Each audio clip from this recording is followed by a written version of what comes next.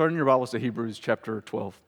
If you've been with us for some time, we've been walking through the book of Hebrews for several months now, and so we found ourselves, we're nearly at the end, and just have a little bit of time left here. And man, I hope that this has been rewarding for your spirit. It's been so rewarding for mine, and once again, I'm excited. This is this sermon is going to be very different from any of the ones that you've heard in this book so far. And usually that's not a good thing because I don't know what that means for me, what I'm going to say. But and you should be as afraid as I am. But no, today it's different for a unique reason, and we'll get there in a second. One of the things that you've already heard Chris mention at length, and our music has really been backing up this theme, is that of discipline. And you'll see that in our title behind me on the screen, that discipline, what comes to our mind maybe when we hear the word discipline, are not really good things. They may not be positive things, but discipline is a good thing. It's a gift from God, our Father, right? A Father's discipline. And we're going to see this theme a few times as we walk through our passage this morning. The word discipline is translated discipline in my translation, the ESV. The word is used 8 times in 11 verses that we're going to look at this morning. I mean, 8 times. And when you see a word repeat that many times, it's usually there for a reason. What comes to mind when I say that word, discipline? You may think, please don't say that anymore. I just think of my mom's spankings or my dad bringing a belt my way or whatever it may be. And maybe we do think about spanking or grounding or whatever it may be. We think of punishment a lot of the time. I think that's just our nature, is we think of the word punishment when we think of the word discipline. But the goal of discipline is not punishment. The goal of discipline is training. In fact, more important to the root of that word discipline is the word training. That's why you can't really say the word disciple without it looking exactly like the word discipline, because to be a disciple is to be trained by the discipline of someone that you're seeking to learn from, a teacher. Discipline is a corrective measure for the purpose of training. That's why we have prisons, because they are corrective measures for the purpose of moral behavior modification or whatever it may be. It's to train, specifically to train to obey or to mold one's character. And it does look a lot like the word disciple, because we as disciples of Jesus are students in training of a teacher. You know what Jesus' disciples' favorite word for him was? Rabbi. Teacher. Because they were disciples of his. They were learners and in training. Today, what we're going to see, and the theme that we're going to see in our passage, is that hardships, which we just got done singing about, difficulties, hurts in this life are tools used by God to discipline our faith. And I don't mean punish our faith. I mean train our faith. Hard things, difficulties, sufferings, trials are not just wasted occurrences. They are tools in the hands of our God. And he is a good father. I'm a father 4 times. I've got 4 children. Brooke, my wife, and I have 4 children, and she's in children's church right now, wrangling a couple of them. What a gift the children's church workers are to us who want to listen to the sermon, right? Our youngest is Shepherd. He turns 1 next month, June 29th, I think. It's hard to keep them all on track. Shepherd is almost 1. So you know, I mean, if you've ever held a 1-year-old, you know what this is like. When you hold them, they're always leaning. They're wanting to lean away from you. They're always pushing off of you. And I remember when my little sister, who's 7 years younger than me, I remember holding her as the 7 or 8-year-old when she was an infant, and her pushing, and I was not strong, so she just flipped out of my arms and fell on her face. And I was a really good brother at a very young age, as you can clearly tell. Very good caretaker. But pushing away is just something a baby does by nature. But the thing is, you can't just let them fall headfirst in the tile flooring and say, see? You shouldn't do that, Shepherd, my little 11-month-old. See? That's why you got to trust me, man. And he's just screaming his head off and blood everywhere. I can't do that, right? But here's the thing. A couple days ago, I was giving him a bath. And he got his lean on again. You know what I'm saying? And I see an opportunity there. I see he's pushing away, and I also see an opportunity for little consequence, but a big lesson. And so he leans forward, and I'm trying to hold him up and bathe this kid, and he's strong-willed. I think he gets that from his mom. So he's very strong-willed, and so I just say, you know what, fine. And so I let go, and he just splashes his face in the water, and he comes up, coughing, and obviously he's okay, but I let that be a lesson. I was like, I'm holding you back for a reason. And honestly, he got the picture because he hasn't done it again since. He's still getting his lean on outside of the bath, but we'll take that, at a different time. The thing is, there are times as a father, and you know this if you're a parent as well, or just someone that is giving instruction, that I allow my children to suffer hardship for the sake of making them better. When you take training wheels off of a bike, there's probably going to be a spill, but it's to make them better, even if there is temporary pain. If your child fails a test, next time maybe they'll study. If they're late for school, maybe next time they won't stay up so late. And you let them fail of small consequence because you want to train them. You want to discipline them. You see what I'm saying? It's a lesson that we all know as people who are given care for those that are younger than us, children, or maybe your own children. And I'm not always the best at it, and it often backfires. I should give you more stories, but I won't for the sake of time. But God's discipline is always perfect. Always. And every hardship or trial that you encounter is an instrument of training, of discipline in the hands of a perfect Father. And we're going to lean pretty heavily on this verse that's not in Hebrews today, but it's Romans 8:28 that you may know, that says, and we know that for those who love God, those are His, how many things work? Everything. All things that happen in your life work together for your good. For your good. Everything, even the hard things, are there for your and my good, for those who are called according to His purpose. So with that in mind, and by the way, just on the heels of Hebrews 11 that talked about people like Moses and others, Abraham, Sarah, who went through very hard things, and they were called to trust that God is still in control and He's working for their good, let's read Hebrews chapter 12, verses 3 through 13. Hebrews 12, 3 through 13. It says this, "Consider him who endured from sinners such hostility against himself, his suffering, so that you may not grow weary or faint-hearted. In your struggle against sin, you have not yet resisted to the point of shedding blood." He's obviously comparing to Jesus. "And have you forgotten the exhortation that addresses you as sons? My son, do not regard lightly the discipline of the Lord, nor be weary when reproved by Him. For the Lord disciplines the one He loves. He chastises every son whom He receives. It is for discipline that you have to endure. God is treating you as sons. For what son is there whom the Father does not discipline? If you're left without discipline, in which all have participated, then you're illegitimate children and not sons. Besides this, we have had earthly fathers who disciplined us, and we respected them. Shall we not much more be subject to the Father of spirits and live? For they disciplined us for a short time, as it seemed best to them. But He disciplines us for our good, that we may share in His holiness.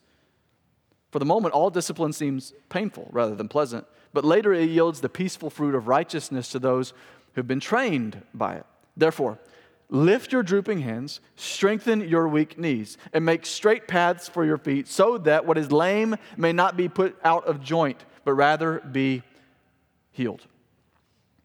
Again, just to recap, we looked at this hall of faith last week in chapter 11, that all these people were called to trust God in difficult times and sometimes even suffering and trials. Moses is one of those. And just to recap, you can flip back a page if you want, but in Hebrews chapter 11, 24 through 27, just consider the case of Moses. It says, by faith, Moses, when he was grown up, refused to be called the son of Pharaoh's daughter, comfort, right? Choosing rather to be mistreated with the people of God than to enjoy the fleeting pleasures of sin. He considered the reproach of Christ, the suffering, greater wealth than the treasures of Egypt, the comfort. For he was looking to the reward, and this verse is great. By faith he left Egypt, not being afraid of the anger of the king, for he endured as seeing Him who is invisible. What does that mean? Moses had clear vision. He wasn't afraid of the king that he could see. He feared God who was invisible. His suffering produced endurance, and endurance produced discipline and maturity. So what the author of Hebrews does is he moves on from all these figures in Hebrews 11, and then he moves forward to the ultimate example of faithful suffering, who is Jesus. That's why he says here in verses 3 and 4, "Consider Him," Jesus, "who endured from sinners such hostility against Himself." Perfect obedience too, so that you may not grow weary or faint-hearted. In your struggle against sin, you haven't done what He's done, is what he's saying. You haven't yet resisted to the point of shedding your blood. You haven't been martyrs like Jesus essentially has been. And when he says the words in verse 3, consider Him, that verb, consider Jesus, it means to hold Him up as the model and to constantly look to Him for inspiration and encouragement. What do we see in Jesus? We see the ultimate suffering servant, right? The one who got the greatest prize because He was faithful even to the end. He suffered but pressed on with eyes on the reward. That's why it says right before that in verse 2, looking to Jesus, the founder and perfecter of our faith, who for the joy that was set before Him, what did He endure? The cross, despising the shame.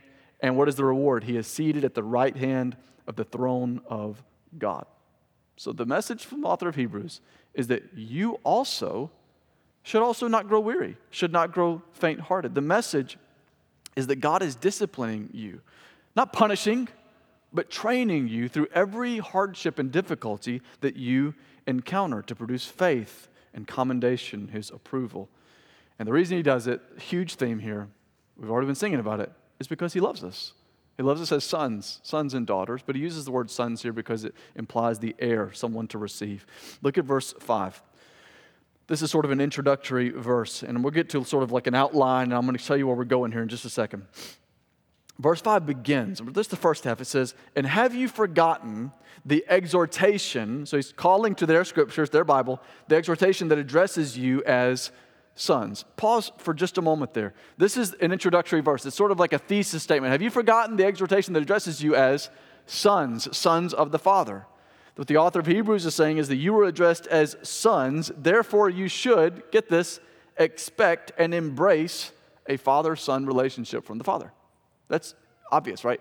If you're a son, then you should expect and embrace that sort of relationship with God. This is where the passage gets interesting. And I love teaching the Bible, and I love what the author of Hebrews does here. Because what he essentially does is, he preaches.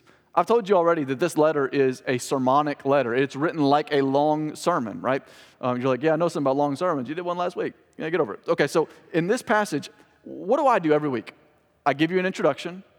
I read a passage. I explain the passage, I illustrate the passage, and then I apply it to your life and why it matters. That's exactly the formula that the author of Hebrews uses in these 11 verses. He's introduced the passage in verse 5, the first part. Now he's going to give it to us. In this little indented section, he provides his text, his passage of Scripture. He's going to read it to them, essentially, and then he's going to explain it, illustrate it, and apply it. So if you're taking notes this morning, and what's going to be on the screen now is exactly that. Our outline is going to be the author of Hebrews' outline. Go ahead and throw that up there if you don't mind, Greg. So his sermon structure is going to be our structure this morning. And the first thing that he gives us is a passage. And his passage is Proverbs 3, verses 11 and 12. Proverbs 3, 11 and 12. Now, instead of turning to Proverbs and looking at that, you don't have to. I mean, he puts it right here. He kind of hyperlinks it in his Bible, which would be something called the Septuagint. It's just the Greek translation of the Old Testament. And so he takes his Bible, his Old Testament, and he quotes this passage of Scripture from Proverbs 3, 11 and 12. And I'll just read it. It says, "My son, do not regard," this is verse 5, "do not regard lightly the discipline of the Lord, nor be weary when reproved by him," corrected by him. "For the Lord disciplines the one he loves and chastises every son whom he receives." In Proverbs 3, 11 and 12, which is what this quote is from, Solomon is warning his son not to make light of the Lord's discipline, not to scorn God's discipline, because discipline is a sign of sonship, of God's love. And so discipline in the context of the proverb is not a sign of God's anger or punishment, but of his favor and acceptance. I cannot get off this. I mean, this is really important. God's discipline is not saying, he's mad at me, he's being ugly to me, he just wants me to suffer. No. God is training, loving, reproving, yes, correcting, but it's a sign of his favor. What would be worse? A father that did not care to discipline, or a father that cared enough to discipline? The discipline is a good thing. And the same is true here in Hebrews as is in Proverbs 3. And so the explanation is what comes next. And so if you're taking notes, the next thing is explanation. His explanation is that trials belong in a bigger picture. Trials are in a bigger picture, and the bigger picture is discipline. This is what the author of Hebrews is saying. And so I'm not reinventing the wheel here. I'm just explaining exactly what we see in the text. His explanation of that Proverbs passage is that trials belong in a bigger picture. They're not isolated occurrences. They exist to discipline. And by the way, again, when I say that trials are there to discipline, I don't mean they're to punish. Like if you're going through something hard right now, God isn't punishing you. We'll get there in a moment. God has poured out every bit of punishment you deserve on one guy, and it ain't you. It's Jesus. We'll get there at the end of our time. God doesn't punish us. He does discipline us. And that's what we see here. I don't mean that God doesn't bring hard things as a way of punishing us, though hard things may come by consequence of sin and so forth and so on. Rather, we should think of it this way. Think of all the people who endured hardship for their training and discipline in Hebrews 11, for example. Not because God was giving them a divine spanking. Think about Abraham, or Go to this land that I'm promising to give you. You go there, Abraham. And Abraham went. He was faithful, and he went through hardship. Abraham wants you to sacrifice your son Isaac. Did Abraham do anything to deserve that? Was there a pattern of sin that we're told about? Nope. God says, I'm testing your faith. This is a hardship. I'm making you better. I'm training you to be greater for my sake. Moses suffering for obedience, not disobedience. David hunted by Saul for coming and being given the throne that God commanded him. Did David do anything wrong before that we're told? No. And yet he endured hardship and suffering. This is what I mean. Trials may come by obedience or disobedience. You may suffer consequences because of your sin and trials because of your sin, but it's not cause and effect.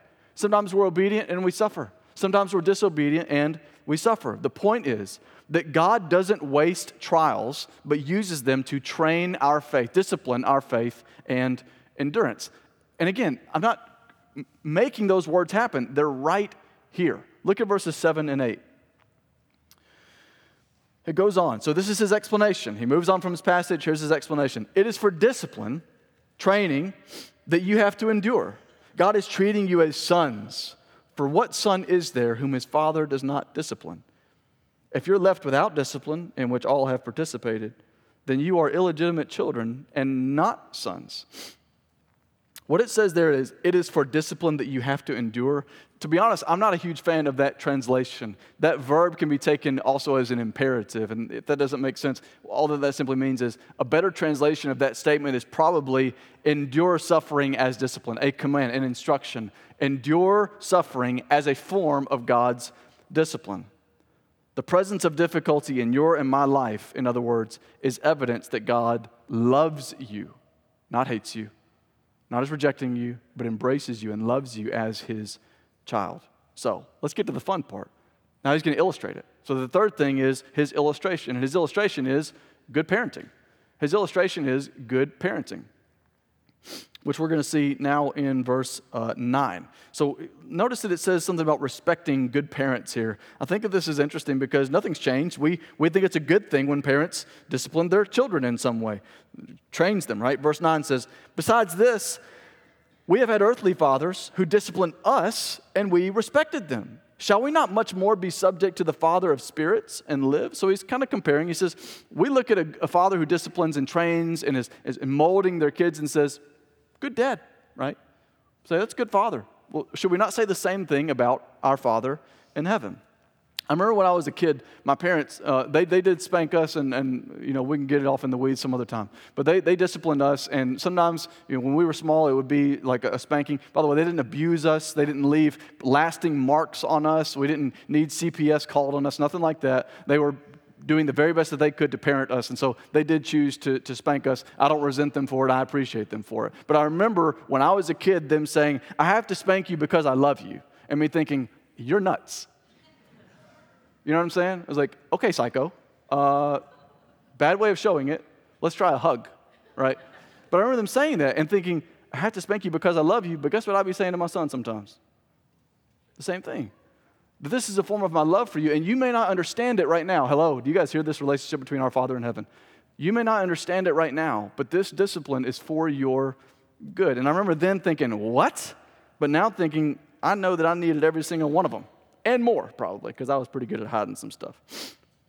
They were trying to train me into becoming a better and growing young man. You may have heard the proverb, and this is more of a modern proverb to us, that says, spare the rod, spoil the child. Have you guys heard that? Raise your hand if you've heard that before. Spare the rod, spoil the child. So that's not literally word for word what the proverb says, but it's sort of a paraphrase of this. It's Proverbs 13:24. It says, whoever spares the rod hates his son, but he who loves him is diligent to discipline him. I mean, does that not sound exactly like it was ripped from these pages in Hebrews? It does, right? I'm going to read it again. Whoever spares the rod hates his son. Whoever withholds discipline doesn't care for him, is what he says. But he who loves him is diligent to discipline. Guys, this is very important. When I say the word discipline in this way, discipline should never, ever be done out of anger. Ever. Discipline should never be done out of anger. What does it say here? It's not done out of anger. Discipline is always done out of what? Say it. Love. That's right. Don't get it twisted. Somebody's going to misquote me today. Discipline is always done out of love, not out of anger, certainly not out of wrath. The principle is that you do more harm by not having discipline in the home than having it. You think, well, I don't want to inflict pain. No, you're inflicting more lasting pain by not than the temporary pain by giving it. Whether it's spanking or grounding or putting in timeout or taking away privileges, whatever it is. Without getting off in the weeds, once again here, a simple principle is that if a parent refuses to discipline a rebellious, disrespectful, hurtful child, that child will grow accustomed to getting his own way, developing a sense of entitlement, not gratitude, of meanness, not kindness, of selfishness, not generosity. In paraphrase, a child without discipline becomes a spoiled brat. And we all know it. You better not be thinking about anybody. But it's true, we know that, right?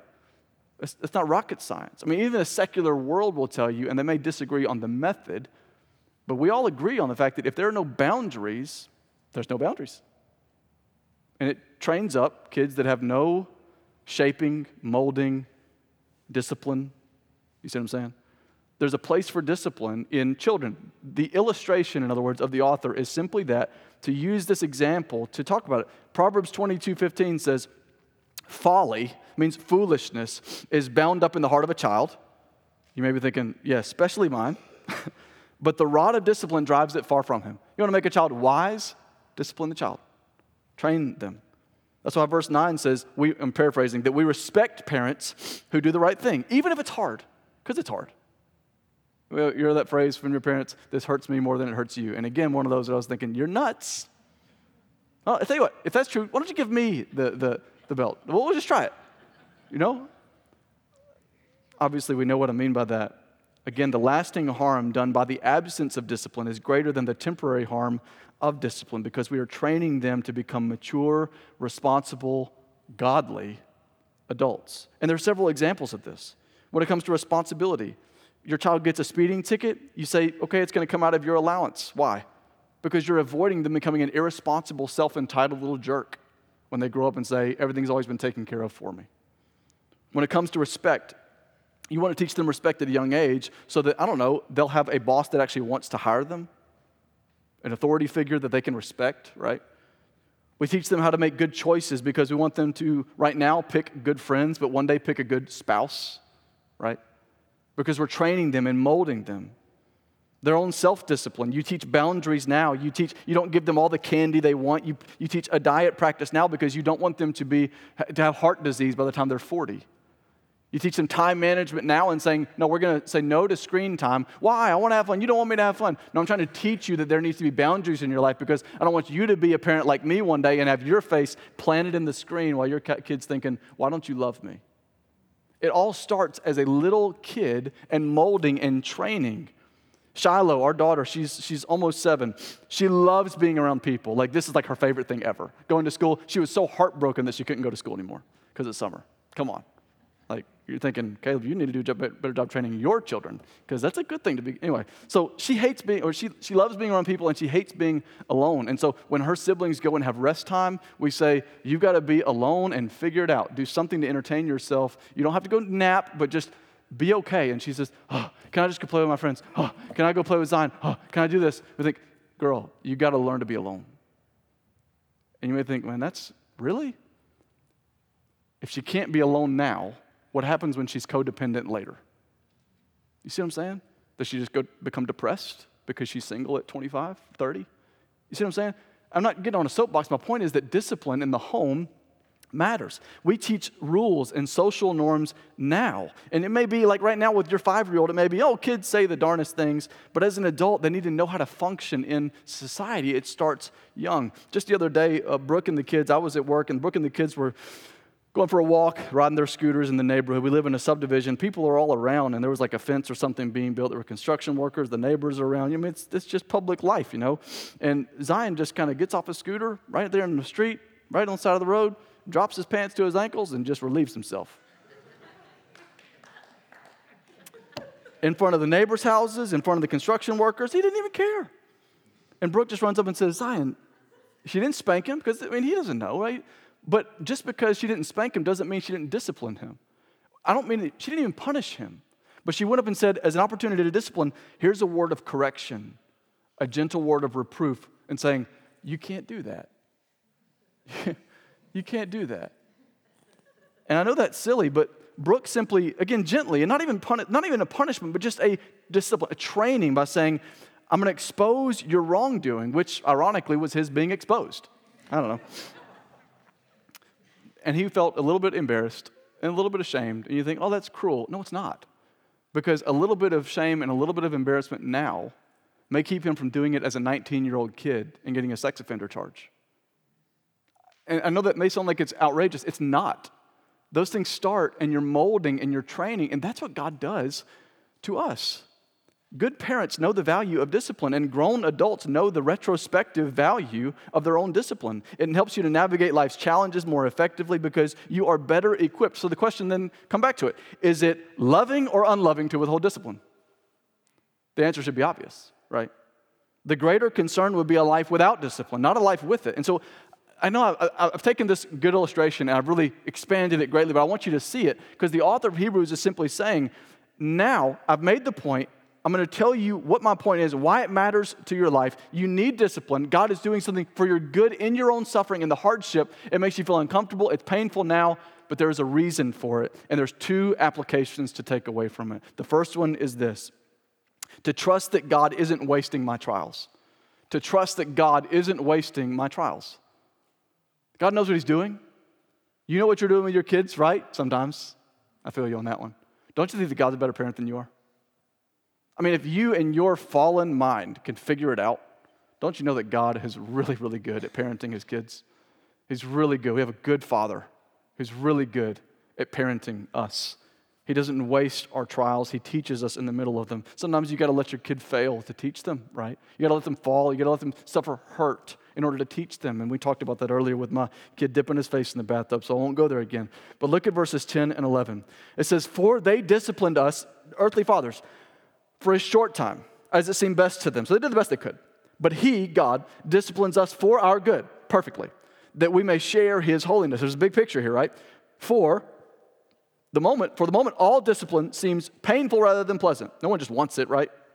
But later, it yields the peaceful fruit of righteousness to those who have been trained by it. Again, if flawed human fathers use discipline to train, will not our infallible Heavenly Father do this? He does not waste your suffering. He does not waste your trials, and He does not waste your pain. Romans 8:28. And we know that for those who love God, all things work together for good for those who are called according to His purpose. I want you to hear me say one more thing. Not all things are good. Those sufferings, trials, pains, I'm not saying they're good. Not all things are good, but all things are for the good of those who love God. This doesn't mean that we should be thankful for tumors and cancer. It doesn't mean that we should be thankful for tragedies or divorces, for unfaithful spouses. We shouldn't be thankful for car accidents and insurmountable bills, injuries, etc. Nor should we ask God for and pray for those things. Yet even in those situations, understand and trust that God is working for our good. He is sharpening and maturing and growing and training our faith, not harming it. So the application is, what do we do in hardship? I think that this guy would say that we should ask ourselves some questions. How is God strengthening me through this? How's He trying to sharpen me and make me stronger through this? What am I to learn? Where is my faith to grow in this? And some of you guys, when we sang those songs a minute ago, all my life you have been faithful. All my life you have been so, so good. With everything that I'm able, I'm going to sing of the goodness of God. As your pastor, most of you, some of you, have been very vulnerable with me. I can just hear your voices behind me. I hear a lot of pain in those voices. I mean, truly. And I can't see your tears, and maybe you're bottling them up. But y'all, I have a hard time singing that song without tears in my eyes. Because it's this wrestling match of like, I hate discipline, but also I have a good Father. I hate the loss, but I trust God. If your world is crashing down, maybe He's teaching you to just simply say, this world is not my home. If you experience loss, maybe it's simply your challenge and something you're to learn is that he's still good. When you're without God, you're enough. When you're lonely, maybe it's to just simply say, he cares for me. He cares for me. When no one else, he does.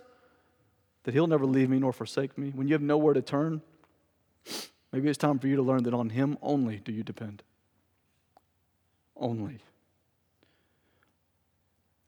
How will you know the strength of your anchor if you never find yourself in a storm? How will you know God's sufficiency if you never lack? How will you know God's peace if you never find yourself in a season of unrest? Guys, God isn't harming you. He is training you. He is preparing you. And he's making you better. It's evidence of his love, not his apathy. It's not his apathy, it's his love. You're his kid. And he's a perfect father, a good father. You'd want the same for your children, even if it meant that they had to go through hard things to get to the other side. Can you trust God? Is he good? Is he? Amen, he is.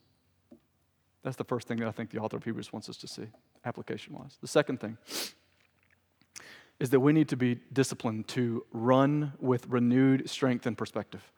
I mean, truly, running with renewed strength and perspective. What I just said, that's not new to you. I mean, you know that, but don't you know that we need sort of a kick in the pants to be reminded of these things, don't we? I mean, we need to be reminded that God is our strength, not anything here. That God is our security, not anything here. That God is our refuge and strength, not anything here that we can build. Those are reminders. And I'm not telling you anything new, but they're good reminders that we need to run with renewed strength, and that is a renewed perspective, I'd say. At the end of verse 11, and I love this, man. This is so neat. At the end of verse 11, it says, again, verse 11, for the moment, all discipline seems painful rather than pleasant. He uses that word discipline there. But later it yields the peaceful fruit of righteousness to those who have been trained by it. That word trained may even be translated discipline in your Bible. It's often translated discipline, but it's a different Greek word. The literal word is different. The word for discipline there, the one that we've been reading this whole time, is paideon. It's a word that means like child training, which makes sense. That's what he's been talking about this whole time, is child training, raising children. But here that word trained, which is often translated discipline, is not the same word as child training. It's a different word. It's gymnazo. What does that sound like? Gymnasium, right? Gym. And that's the same word that we get the word gymnasium from. So when it says trained here, that we've been trained by his discipline, you know what it means? It means the discipline makes us stronger. It's like hitting the weights. One is like talking to a child. But the word trained is like doing some weight training, getting your endurance up and running on a track or a treadmill. So now, returning to his endurance or running metaphor, which we've been looking at the last couple of weeks, right? Running the race with endurance. Look at verse 12. Thinking of that metaphor, he says, therefore, lift your drooping hands and strengthen your weak knees. So your arms are heavy, your knees are weak. What does that sound like? Knees weak, arms are heavy. Caught you. I caught you guys. If you don't get it, then good. You're walking with the Lord. Those are rap song lyrics. Just ignore that. Anyway, Eminem, right? No Skittles up in here. So verse 12 says, therefore lift your drooping hands, strengthen your weak knees. I mean, it literally means, no kidding, knees weak, arms are heavy. That's what he's saying. I'm not joking now, I'm being serious. It literally means your arms are heavy and your knees are weak. You guys ever actually gone outside and run every once in a while? You get tired after a while and you get weary, and truly you're like, man, I'm huffing it. My arms really are feeling heavy and my knees are starting to feel weak, and the older I get, those things kind of seem to expedite a little bit. But the author is not alluding to Eminem. He's alluding to Isaiah 35:3. It's clearly alluded to here because he almost directly quotes it. And Isaiah 35:3 says, or maybe it's 35:4 actually, I think. It says, strengthen the weak hands and make firm the feeble knees. Strengthen the weak hands and make firm the feeble knees. There it is. In Old Testament context, what's that referring to? Isaiah is referring to the coming kingdom for a suffering people that were in exile. They're in Babylon. And he's saying, man, look forward. Look forward to the days that God is going to deliver you. Lift up your drooping arms. Strengthen your weak knees. Press on. God is in control. That's what he's saying. He's reminding them that even in their suffering in Babylon, God is in control and he loves his own. Don't you see the parallel here between people away from home in Babylon that God is one day going to deliver, and people, Christians that are away from home, exiles here on earth, that are longing for our eternal home. The message is simple, the same as it was for them. Lift your drooping arms, strengthen your knees, and keep going. Hang in there. Salvation is coming. He then goes in verse 13 and says, and make straight paths for your feet, so that what is lame may not be put out of joint, means dislocated, but rather be healed. Don't be disabled, don't be dislocated. He says, make straight paths. Prevent those things from happening. You don't want to dislocate something. Make sure your path is clear. I mean, for a clear path, you remove obstacles. And again, you ever run on streets in Meridian? There's a few potholes in the streets of Meridian, right? But if you step, man, can you imagine stepping on the side of a pothole when you're going full strength and putting all your weight down? What's going to happen? Ouch is going to happen, right? You're going to roll your ankle, maybe even pop something out. I mean, really could hurt yourself. You need to be mindful of the path that is in front of you if you're running, right? You're not running with your eyes closed. You're not running on rocks and slopes and potholes and all kinds of things that could mess up your feet. His point is avoid dangerous spots and potholes where you could twist an ankle or trip. Here's the point, that we must arrange our lives as best we can so that sin's opportunities to ensnare us are greatly reduced. Don't be a fool. Don't make choices that put you in harm's way. And look, at some point, you can't just put yourself in a plastic bubble, right? You're in the world. You're not of the world, but you're in the world, and there are opportunities all over the place to sin. But you guys know what I mean. You're in control of a whole lot of the slippery slopes, aren't you? You may need to delete that app because you know it's a cause for sexual temptation. You may need to reconfigure a friendship because you know that it's a slippery slope of temptation. Some of you guys need to dump the girl or the guy because you know that sin that you're living in with them, it needs to go. We can be wise and look at our path in front of us and say, it's filled with potholes and I'm going to mess up my ankles. Surround yourself with people, places, and things that build you up, not trip you up. Surround yourself with people, places, and things that build you up, not trip you up, that are part of your training, not your turmoil. These are good questions here. Are the people in your life more regularly building you up, or are they more regularly tripping you up? Are the things that fill your calendar fueling your perseverance or draining it?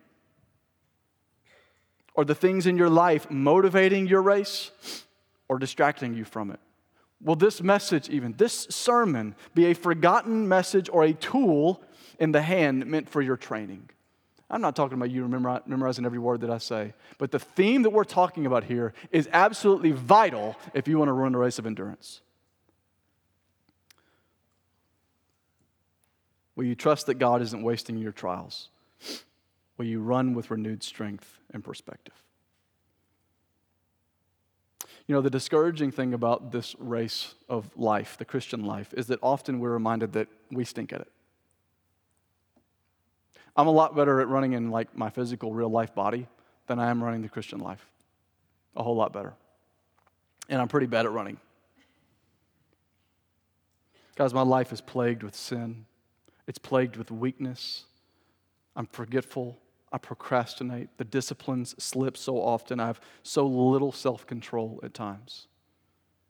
Maybe I'm preaching to the choir. Quick self-evaluation. When we sang just a moment ago about the goodness of God, His goodness is running after me. His grace is chasing us. That really shook me up, man. And the reason why is because I know just how rotten I am. I know that I deserve none of that stuff. And if you're honest with yourself, you're rotten too. We fail, man. So often we fail. The reason I say that, I started with a passage from Romans 8:28, talking about God working all things for our good. There's another verse that precedes it in Romans chapter 8, verse 1. Remember, as we fail so often, this verse is just balm for the soul. There is therefore now no condemnation for those who are in Christ Jesus. Come on, man. That's why that song really blew up my world. No condemnation. Amen. That's why I said earlier that discipline can shape and train, but you've got to be given perspective that discipline, God's discipline, is not punishment. Punishment, every ounce of it was poured out at Calvary. Punishment is not reserved for you any longer, but by the grace and mercy of God, punishment was poured out on His Son Jesus. The good news of the gospel is that we can come in here, and although we stink at the race, we can keep moving forward, because at the end of the day, we're not running, we're being carried. And God is the one carrying us. It is an endeavor not of our own personal strength. It is trusting in the strength of the one who is lifting our arms and strengthening our knees. Because at the end of the day, we have nothing to stand on except for the grace and mercy of our Lord Jesus the Christ. And today, you may stand condemned before a holy God because you've been running this race and you think, I can just try harder. I can do morality. I can be in the church, be the church guy. I can work on these things and work on my relationships. If I just work at it. If you are not clinging to Jesus today, one day you will be eternally separated from Him. But I got good news, man. You are in good company of people who fall short of the glory of God. And the only saving grace that we have is not our merit and our ability to run. It is the fact that we trust in the finished work of Jesus. When He said, it is finished, and that we can't gain merit with God, He bestowed it upon us. Praise God. We got a good Father. And so your life could be nothing but rags the rest of your life, and He will have given you everything forevermore. Today, will you join me in declaring to our God, our Father, that we trust His parenting? That you trust that even the hard things are for your good. Tomorrow, next week, a month from now, trust His sovereign parenting and cling to the only hope that you have, His sacrifice. Today's Memorial Day weekend. It's one of these times that we recognize and remember that freedom comes at a price. Freedom comes at a price. Freedom comes at a price. We should hammer that into our foreheads. Freedom comes at a price. It will make us a better country, but I'm going to tell you something. It will make you a better Christian. To understand that your freedom from sin, from the wages of sin, it came at a price. You just didn't have to pay it. We praise God. And so today, I pray, man, that you will give up the fight, cling to Jesus as the founder and finisher of your faith.